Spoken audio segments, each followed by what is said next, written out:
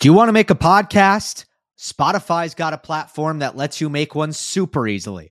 It's called Spotify for Podcasters. It lets you record and edit podcasts right from your phone or computer. So no matter what your setup is like, you can start creating today. Then you can distribute your podcast to Spotify and everywhere else podcasts are heard. Video podcasts are also available on Spotify. You know I love that, and I promise you the other platforms don't offer that.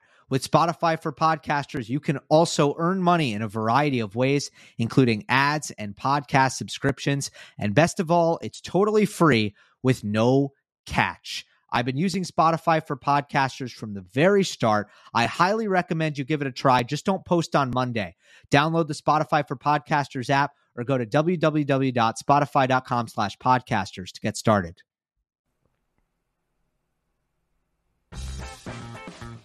Welcome, everyone, to Monday Match Analysis. I'm Gil Gross.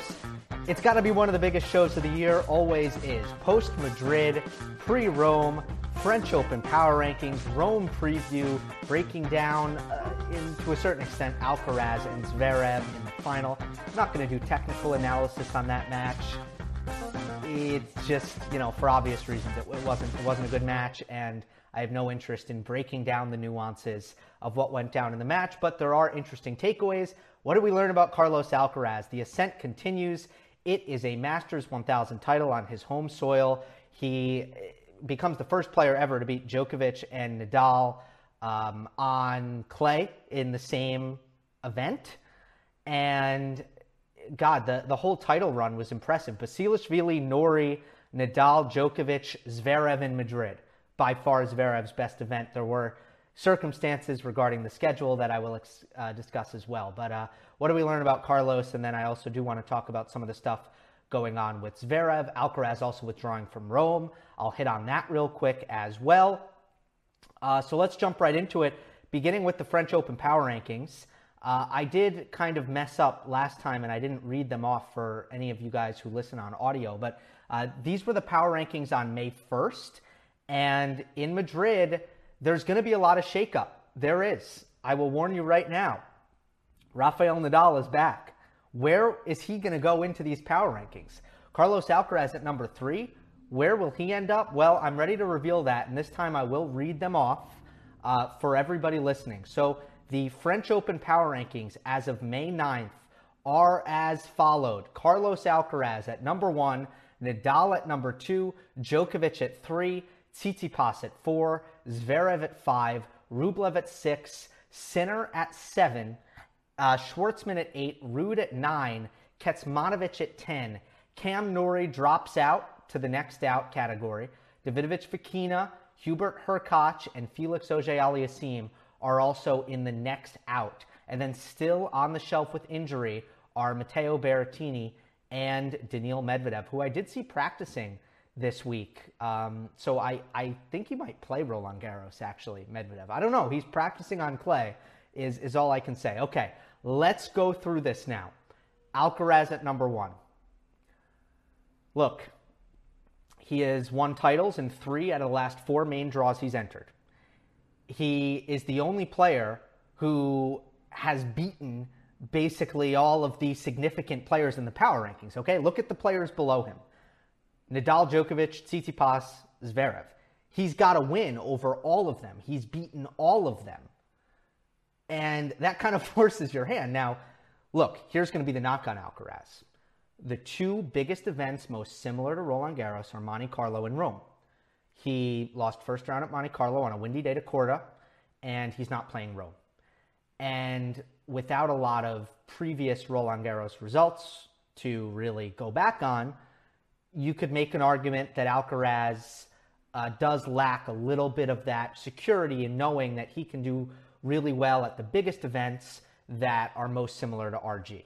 That's the only knock. Other than that, everything points to him being number 1 this week in the power rankings. But I do think that an impressive showing by one of the players below him, I get the feeling that maybe his number 1 spot is vulnerable, even though he's not, or because he's not playing Rome. Or despite him not playing Rome. Okay, Nadal is at number 2. He enters the French Open Power Rankings, and he comes in at number 2. this is a combination of obviously his long-term clay court history and what he showed us at the start of 2022. The spectacular play, the spectacular tennis that he came up with until that Indian Wells final when the rib injury derailed him.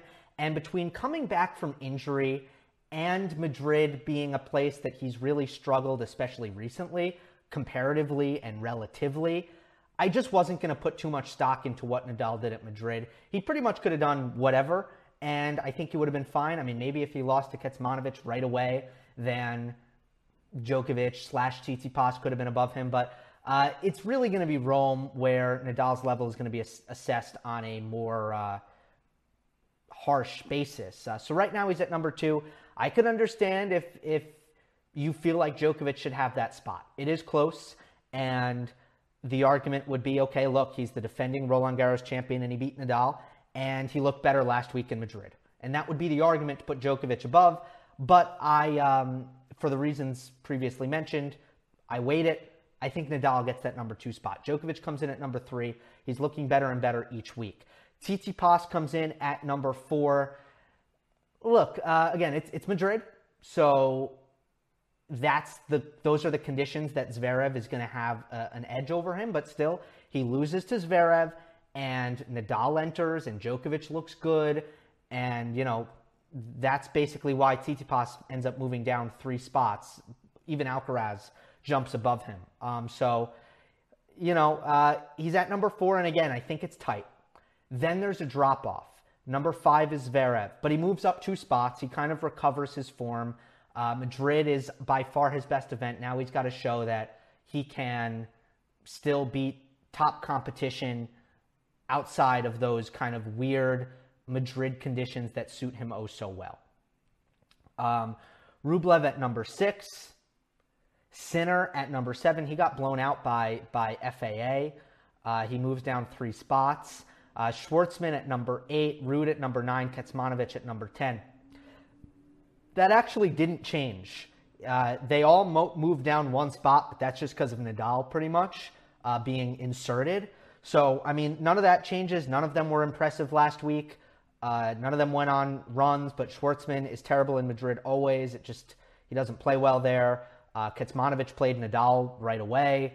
And Ruud took another bad loss, but I can't really put him lower than 9 right now. If he suffers another defeat early in Rome, then God, I couldn't imagine this before clay court season, but maybe Ruud does fall out of the French Open power rankings. I don't know. And then Norrie, Davidovich, Fokina, Hurkacz. Hurkacz made a quarterfinal again. That's what I thought he would do, but it's Madrid where the serve is going to help him a ton. He's got to show it to me again in Rome, which I know is asking a lot of him because he already had a good run in Monte Carlo and Madrid, but I'm just not really buying it for Hurkacz. And what's really kind of what hurts him is he went 1-4 last season on the clay, and I don't forget that, and that's factored in here. Auger-Aliassime is back in the next out category after, again, being much better in Madrid, but servers conditions, same thing with Hurkacz. He's got to do it outside of Madrid. Okay. Now, I want to talk about Alcaraz. One last look at the French Open power rankings for those watching on YouTube. And with that, I am ready to move on to Alcaraz. After a quick shout out to Play Your Court, the place to go if you are looking for a local coach, practice partner, or match. Look, tennis lessons are expensive. I assure you, if you're having trouble finding a coach, if you don't want to drop the bag and you want a discounted price on coaching, go to Play Your Court and you will find local coaches. You can hand select them and it will be at a discounted rate, almost guaranteed from what you would usually play, okay? Or pay, rather. Playyourcourt.com/Gilgross is the place to go if you would like a 50% off discount to join the Play Your Court community. That link is in the description. Carlos blows out Zverev in the final. I believe it is 6-3, 6-1. Let me just check that real quick. I think my main takeaway, it is 6-3, 6-1. I think my main takeaway here is I keep waiting for Alcaraz to get nervous, to play tight. And look, he's played some bad matches. Okay, we have seen that before.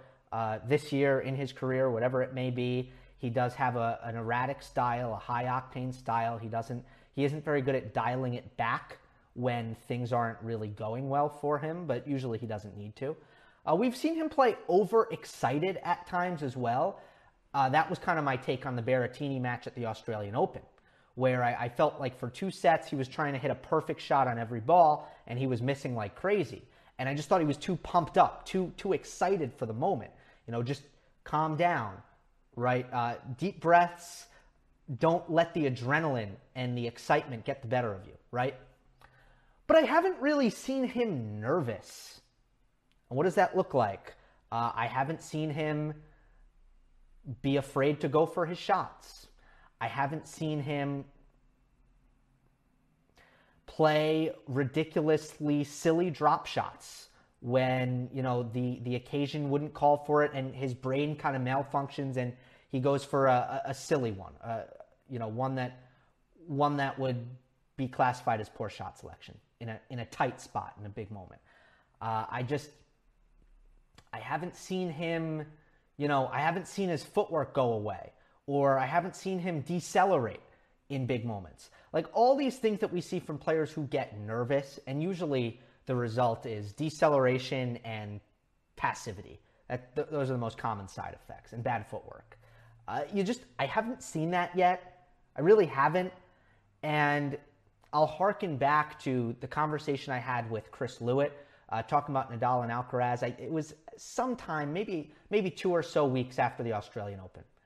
And, Chris, who was my coach and a Spanish tennis expert, was looking at Alcaraz and was saying, Gil, look, he's got every single skill and attribute that you could possibly want. Everything. But the one thing we don't know about Carlos Alcaraz, and we can't know this, is how is he going to play when the chips are down, when he has expectation, he's playing the very best in the world, at the biggest events in the world, in the biggest matches at the end of these tournaments. I mean, look, complicated way to say, how's he going to handle the pressure? How's he going to play in the highest pressure of situations? And, Chris was right at that time. We didn't know that. Now he's won a Masters 1000 tournament in Miami. And that was kind of the beginning of Carlos Alcaraz is a top player, is elite, and is ready to do, contend for every draw he's in. He's a contender right now. Well, now he goes to his home country. He has that expectation on him. He's in Spain. He's in Madrid. He beats Nadal as an underdog, really, even if whatever the odds say. Okay, he beats Nadal, he beats Djokovic. Now he's playing Zverev. He's in Madrid. Still, nothing. I still haven't seen him nervous. When am I going to see him nervous? Is that going to happen? Tsitsipas even talked about that he's playing with such freedom and a joy, unencumbered by the usual kind of forces, the negative forces that nerves tend to put on a player, and that just hasn't happened. Well, let's take a look at the numbers, okay? 9-0 in his last 9 finals. It's hard to measure nerves and how a player handles nerves, but he has been unbelievable in finals. Let's just forget the 3 challenger titles that he won in 2020 and at the start of 2021. First tour level final in Umag. He beats Gasquet 6-2, 6-2. Next gen finals, fast 4 format. I know you take that with a grain of salt. Beats Korda in straight sets. Rio plays Schwartzman, wins 6-4, 6-2. Rude in Miami. He beats him 7-5, 6-4. Carreño Busta in Barcelona. He wins 6-3, 6-2.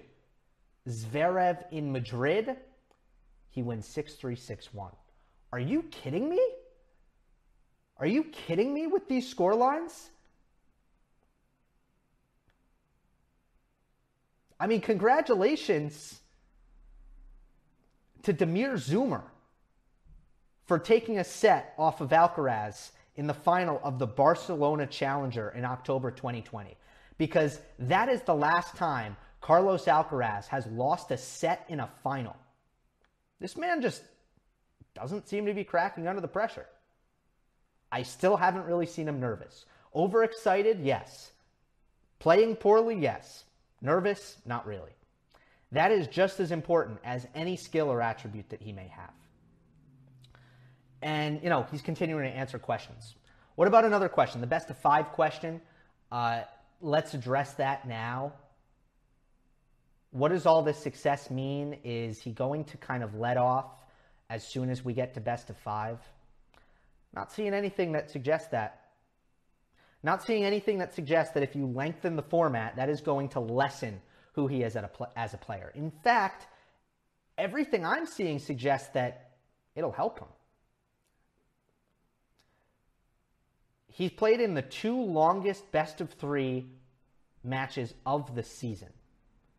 De Minaur, Barcelona semifinal, and Djokovic in the Madrid semifinal. Those are the 2 longest best 3 matches of the season. So he's won both of those. On 2 occasions, the rain has made it so that he's had to play 2 matches in one day. He's 4-0 in those situations. Happened in Rio and Barcelona. Had to play 4 sets both of those days. So where are we finding that best of 5 is going to be an impediment for this guy? Where are we seeing that? We're not. We're absolutely not seeing that. I understand, some people want to see it until they believe it. That's fine. Go for it. But none of the evidence, he doesn't wear down physically. His focus doesn't tend to go in and out during the course of a match. I'm not seeing anything that suggests that best of 5 is going to affect Alcaraz's chances negatively. Now, what did he do this week, beating Djokovic and Nadal? Well, you can say for sure, for certain, that if he's going to do that at Roland Garros, he's going to get a better version of Nadal, and he's going to get a better version of Djokovic. So it's going to be harder if he had to do that again. No doubt about that. But the best of 5 format, that does not look to be an impediment. He's withdrawn from Rome now, and I have more compliments for that, really. It reminds me of, well, look, now, first of all, he has an ankle issue right now. He needs to recover physically. He said that he had trouble walking on Sunday morning. It was obviously fine for the match with the adrenaline. Obviously, he rolled his ankle against Nadal in the second set, and I think he's still feeling the effects of that. So, but still, we've seen that Alcaraz and his team very willing to be disciplined and smart about their schedule. And remember how 2022 started for Alcaraz, skipping the Australian Open lead-ups to work on his body and get more time in the gym. Wasn't that a wise decision? I think so. Yes, it was. And then here, focusing on recovery, valuing taking care of the body, which we're seeing in every sport, across all sports. That is what the science is telling these players to do. And some players are not with that yet, top players. Because I understand a lot of players don't have the option. A lot of players don't have the option. But you know what? Some do.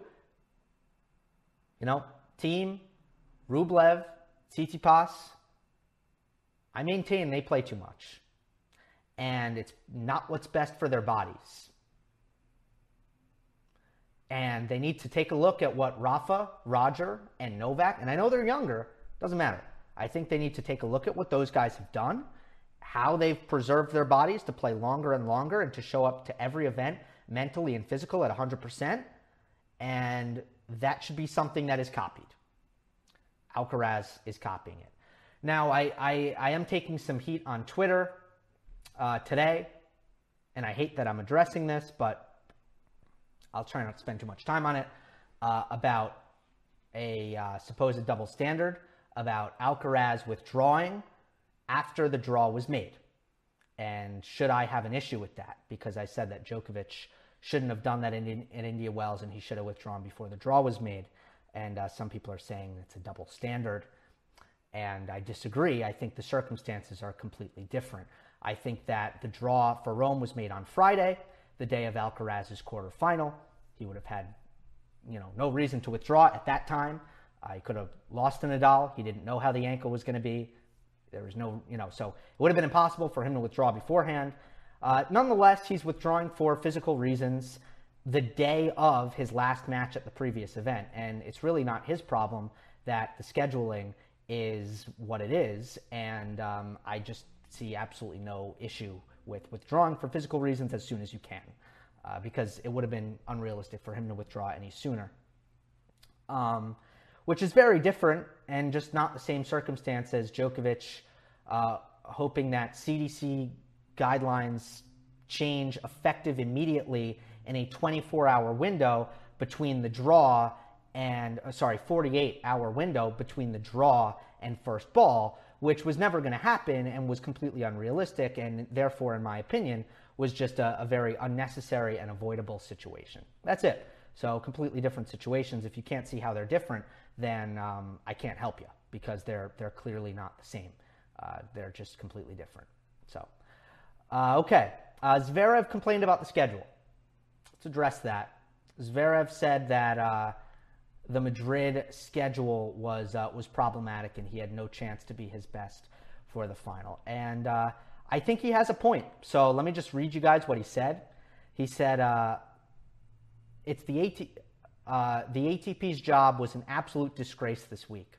2 days ago, I went to bed at 4:30 a.m. Yesterday, I went to bed at 5:20 a.m. If a normal person goes to bed one night at 4 a.m., the next night at 5 a.m., it will be a tough time just to be awake for them. And for me to play a final against Carlos Alcaraz, who for me is the best player in the world right now, in a Masters 1000 event the next day, it is difficult. Today on court, I'm a little bit angry, I would say, because I had no coordination today. I had no coordination on my serve. I had no coordination on my ground strokes. I missed 2 overheads that were super easy because I see the ball and everything is moving in my eyes. I don't want to take anything away, and today, obviously, even if I'm fresh, I probably would not have beat Carlos, but definitely would be a better match. At the end of the day, I think all of us have stayed up a little late. All of us maybe partied sometimes, but if you're staying up until 4 a.m., the next day you are dead. I played the next day. If you're doing it again the next day until 5 a.m., you will have a difficult time to even be awake. So, he goes on, he continues to ramble about the very same thing, but you get the picture. He's right. He's right. This kind of just deserves to be discussed. That's tough. The Madrid scheduling just seemed like a total mess, from start to finish. There's no cohesion in the tournament. The women, it's a 11-day event for the women and a 7-day event for the men. Completely buries the women's tournament in the second week. You play the men's semifinal and then the women's final in between them, and then another men's semifinal, which also seems a little bit disjointed. I mean, there just seems to be so many solutions for this. There seems to be a thing, though, where the locals in Madrid are used to that, late night schedule, right? And I hear Real Madrid games start very, very late, and nightlife in Madrid and Barcelona starts at like midnight, right? Now, I've never been to Spain. I don't know if these things are true, but, it's the ATP's license. There should probably be some regulations. This goes back to wild, wild West tennis that, the ATP gets to set the guidelines of how tournaments under their promotion or their license have to be operated. And there should probably be some rules about that. So I don't have much to say about this. I just wanted to, more than not, throw it out there. But yeah, I mean, Zverev was playing super late. And I mean, Madrid scheduling just, it seems like, it seems very chaotic. There doesn't seem to be any cohesion there. And it's a tournament where they have roofs on 3 courts. So it should be a beautiful tournament when it comes to scheduling. You never have to worry about rain throwing off any of the tennis, which is great. But that's unfortunate, right? And it can happen again. And that really, it shouldn't be like that, because what Zverev is complaining about is valid. All right, it is time for a preview, a quarter-by-quarter preview of Rome. Last Masters event before Roland Garros, and probably my favorite 1,000. I think so. It's really awesome. I love all the courts, mostly, is the reason. And it feels significant in the spot of the calendar that it is. It feels very important. So those things are all good. Let's start with the number one seed, Novak Djokovic's quarter. There is Djokovic, FAA, Schwartzman, and Opelka, who already lost to Stan Wawrinka with his first really big win of 2022. So huge win and he came back from down a set and a break, so big for him. My dark horse in this section is once again Mimir Kecmanovic. I actually kind of like that Kecmanovic lost early in Madrid to Nadal, put up a good fight in the second set, and had some chances, but ultimately lost in straights. That was a round 2 match. Played so much tennis recently that Kecmanovic definitely can use a little bit of time to breathe here. So he now comes into Rome, and it's going to be a very, very fascinating first-round matchup with Diego Schwartzman, which is my early popcorn match. That should be such a good one. And I think that if he's able to beat Schwartzman, and I make Schwartzman a slight favorite in that match, but I think Kecmanovic has a good chance. If he can do that, I think he's got a great chance to advance to the quarterfinal in the bottom half of the draw opposite Djokovic with Felix Auger-Aliassime, who is on upset alert for me. He looked good in Madrid. That's great. But Rome is going to be much, much slower. His serve is going to be much less effective.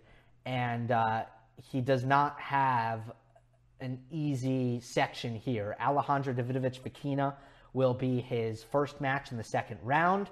That's difficult. That's a great returner.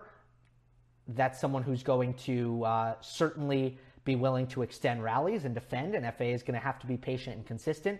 That's a matchup that concerns me a little bit for Felix. And then in round 3, unless Marcos Giron can pull off an upset, it will be Schwartzman or Kecmanovic, two players in the French Open Power Rankings who I regard very highly, higher than Felix on this surface. So upset alert for FAA.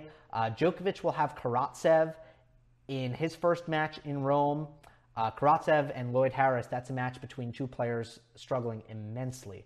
And I don't think that should be difficult for for Djokovic, even though he has a loss against Karatsev in Belgrade. I think Djokovic will comfortably avenge that. Then Laszlo Djere and Stan Wawrinka. It's a nice section for Djokovic where he should be able to get some momentum and his feet wet, hopefully without too much trouble if you are Novak Djokovic. So, my quarterfinal is Djokovic defeats Diego Schwartzman. Djokovic is looking better and better and better, and Rome is a place where he has been absolutely fantastic throughout his career. It is his win percentage is, I believe, 86%, phenomenal. He almost never loses before the weekend in Rome. Let's go to Rafael Nadal's quarter now. The top seeds are Nadal, Ruud, Hurkacz, and Shapovalov. My dark horse is Botic van de Zandschulp. I know I've spoken about van de Zandschulp. I think it was a couple of Monday match analyses ago. I really like what I'm seeing from him. I'm loving the movement. I'm loving the scrambling. His serve is a weakness on quicker surfaces. I think that the clay helps minimize that weakness because he's able to get a lot of returns in play and break serve a lot. Very, very consistent ball. He's generating off of his forehand side. I think it's wonderful stuff from Botic. And he crushes Sebastian Korda in the first round earlier today. And now he gets Casper Ruud. So once again, dark horse, early popcorn match, round 2, Casper Ruud against Botic van de Zandschulp. That should be an interesting one. Casper Ruud has lost it.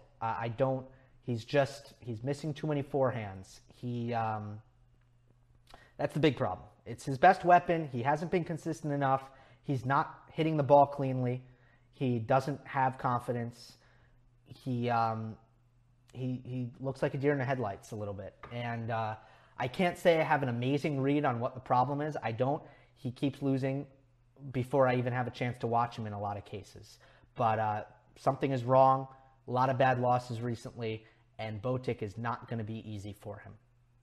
Upset alert is Hubert Hurkacz. Hurkacz, credit to him. He's had an amazing clay court season. Monte Carlo quarterfinal, Madrid quarterfinal. I'm just not that impressed with what I've seen from him outside of the results, because the results have been great, but I've watched a lot of his matches, and I really do think that he's riding the coattails of his serve, which is not a bad thing, and that's a great thing for when he moves on to the grass. Great signs for him for when he moves on to the grass. But I just think that it's going to catch up to him, and he's on upset alert for me. I will be very, let's see if he proves me wrong here. And with a good run in Rome, now, you can't really say much if he does great in Rome, because now it's all three masters on clay. You start to not be able to say anything about the results, and they are what they are. But for now, I'm not really a buyer in them. Although I will keep in mind how well he's serving. And I will keep that in mind when we move to grass. David Goffin, tough first-round matchup for Hurkacz. Jensen Brooksby awaits round 2. I don't know if that's tough or not. Hard to say with Brooksby on the clay. I'm not really sure, but definitely Goffin is difficult. So let's see what happens there. And I already talked about my early popcorn. So let's go to now the quarterfinal. I have Rafael Nadal beating Botic van de Zandschulp. I am going to pick my dark horse to actually make the quarterfinal. I know a lot of the time I don't do that. I still pick the seed. But no, I like Botic. I think I'm believing in him to actually beat Casper Ruud here. Maybe Casper will have a similar clay court season to Schwartzman last year. Remember, Schwartzman could not win a match. But then Roland Garros, he was better, and I think he made the quarters, or at least the round of 16. So maybe that'll happen for Casper, hopefully for his sake. Let me just take a look at what Nadal has here. Rafa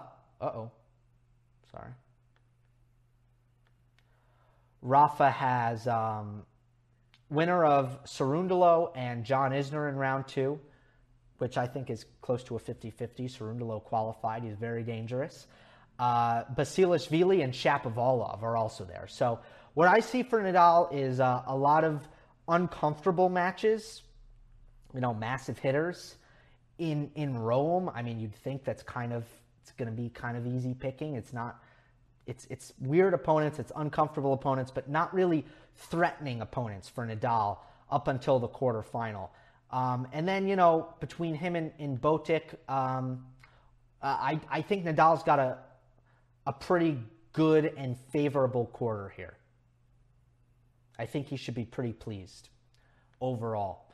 So, as you can see, I'm putting Nadal through. I'm putting Djokovic through. I think we're going to get it. I do. Stefanos Tsitsipas' quarter. It's stacked. Tsitsipas, Rublev, Sinner, and Carreño Busta are the top seeds. Dark horse, none. None of the unseeded players I was really excited about. Upset alert, Carreño Busta. Look, PCB playing some good tennis. He is, but the nerves are killing him. He is losing every single close match. Besides, actually, he played one against, played one in Barcelona that I don't know if it was against Sinner or what. No, it wasn't against Sinner. He did save match points recently, and he won a close match. Other than that, he keeps losing from match point up. He keeps losing close matches. And I think there's a lot of scar tissue building up for Carreño Busta, which is, it's tough because he really is playing pretty well. He's just getting way too tight in big moments, and for that reason, he's on upset alert for me. Early popcorn match for me is, it was tough for me. It's Fognini versus the winner of Sinner and Martinez. Fognini with a good win over Dominic Thiem. This was, I think, Thiem's best performance of his comeback, but Fognini gets the better of him. Fognini's very good in Rome usually. He's excellent here. He generally doesn't go to the semis or win it, but he always has very consistent results in Rome. And he has the crowd behind him, and he's focused, and he's motivated, and that makes a big difference for Fognini. He's cut from the same cloth as like a Gael Monfils or a Benoit pair where the crowd really helps them.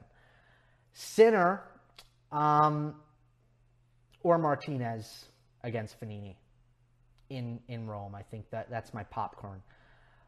Quarterfinal, I'm going with Jannik Sinner defeating Stefanos Tsitsipas. Now, this is the quarter that I feel most uncertain about. I could see a lot of different things happening between Tsitsipas and Rublev and Sinner. I'm actually kind of bummed out because we've seen these matchups a lot, I feel like, over the clay court season. And, we just saw Tsitsipas and Rublev, and we saw Rublev and Sinner. I feel like we keep seeing that. I think we saw it in Monte Carlo. I'd like to. We've seen Carreño Busta and Sinner. If we end up seeing that matchup, it's like I just don't like this quarter because it seems like we're repeating stuff here. But I do have faith in Jannik Sinner. Look, I did not have high hopes for him come Madrid. I'm always weary of Italians in Madrid, and servers conditions never really help Jannik Sinner. But here in Rome on the slow clay, I think he's ready to make his first run in Rome. It has not been a great hunting ground for him, despite him having a ton of experience on these courts. But I have noticed throughout the season, Sinner is starting to do a great job of using crowds to his advantage. He will obviously have that here, and I think hopefully he's recovered physically to an extent that we haven't quite seen for a while, with his body broken down, and between the crowd on his side, his body healed up, and the way he's striking the tennis ball and how tough he's been, the match toughness he's shown in 2022, I believe he's ready for a signature result. Tsitsipas will obviously would be very tough in the quarterfinal, but I do believe that Sinner's big hitting and his heavy ball can bother Tsitsipas and can attack that backhand defense in rally to an extent where perhaps Sinner can have some success in that matchup, if we do see that. So I put Sinner through. Let's move on now to the final quarter. It is Alexander Zverev's quarter. The top seeds are Zverev and Norrie. There are no other seeds in the quarter. This would have been Carlos Alcaraz. He pulled out. Lucky loser comes in. It's Emil Ruusuvuori. And this would have been the quarter with 3 seeds in it, which is always the case. There's always... Well, actually, I don't really understand. To be honest, I'm not sure why there are 2 seeds. But there are only 2 seeds, okay?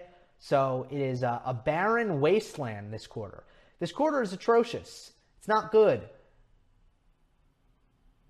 Because the unseeded players, they're not all that great, especially in Norrie's section. There's some good ones in Zverev's section, okay? So let's get into this here. Dark horse, Sebastian Baez, Alex de Minaur. You know what? 2 players who I really do have my eye on right now. De Minaur is starting to look very comfortable on the clay. Sebastian Baez, you know how I feel about him. I talked about him a couple of weeks back. Baez could play Zverev round 2. Okay, it's going to be Baez against Talon Griegspor, another qualifier in round 1. Winner takes on Zverev. It's going to be de Minaur against Tommy Paul. Tommy Paul's been a dark horse for me in the past. Okay, I do respect what Tommy Paul can do at his best, even on the clay. So that could be a good matchup as well. That is in Zverev's section. So I believe there are some legitimate contenders in Zverev's section, some players who I do regard quite highly as, let's say, top 20 players on the clay. Norrie's section, I mean, there's nothing here. There's Emil Ruusuvuori, who is much better on a hard court than he is on clay. There's Christian Garin, who is, I mean, he's had one good result in the last year, it feels like, which was Houston. That's it. You have Marin Cilic, who's good in Madrid. This is way too slow for Marin Cilic at the age that he is in to have success. Way too slow. You have Cam Norrie playing Italian wildcard Luca Nardi here. I mean, there is nothing to really challenge Norrie here, in my opinion. So I know I'm kind of giving away what my quarterfinal is going to be, but that, for a Masters 1000, 56 draw, I mean, that is really, really weak. Quarterfinals, Zverev defeats Norrie. Now, look, I think Oh, and my upset alert is Alexander Zverev. Here's how I describe this for Zverev. I think the first match could be tough for him. We have seen him have sort of letdowns week to week after title runs. In fact, there's been a pattern in his career where he has lost first round on a couple of occasions after winning titles. We saw that after he won, just one off the top of my head. He won Acapulco last year, lost first round to Ruusuvuori the next week in Miami, right? That's an example. I think he is a player who can kind of build in excuses for himself, can kind of be a victim of some extenuating circumstances, can fall victim to fatigue sometimes. So, and, you know, this is no Madrid. Zverev is much better in Madrid than he is on other clay. But he is also very, very good on other clay. And he is a former champion here in Rome. So, you know, there's certainly, you can go both ways. I do think that Baez or Griegspoor would not be particularly biased, but neither would be a particularly easy first round. So I have Zverev on upset alert. After that, and I still think he wins, after that, I can't really see him losing to De Minaur or Tommy Paul or something like that. So I put him through. Or Norrie, by the way. I can't see him losing to Norrie either. So I do put him through, but I also have him on upset alert. Okay? Both things can be true. Now let's get to the final weekend, shall we? All right? Ready? Are you sure? Here it is. Nadal defeats Djokovic in 3 sets. Sinner defeats Zverev in 3 sets. Nadal defeats Sinner in 2 sets. I am feeling good about the level that Rafael Nadal will bring here. I'm feeling high about it. I'm also feeling good about the level that Novak Djokovic is going to bring.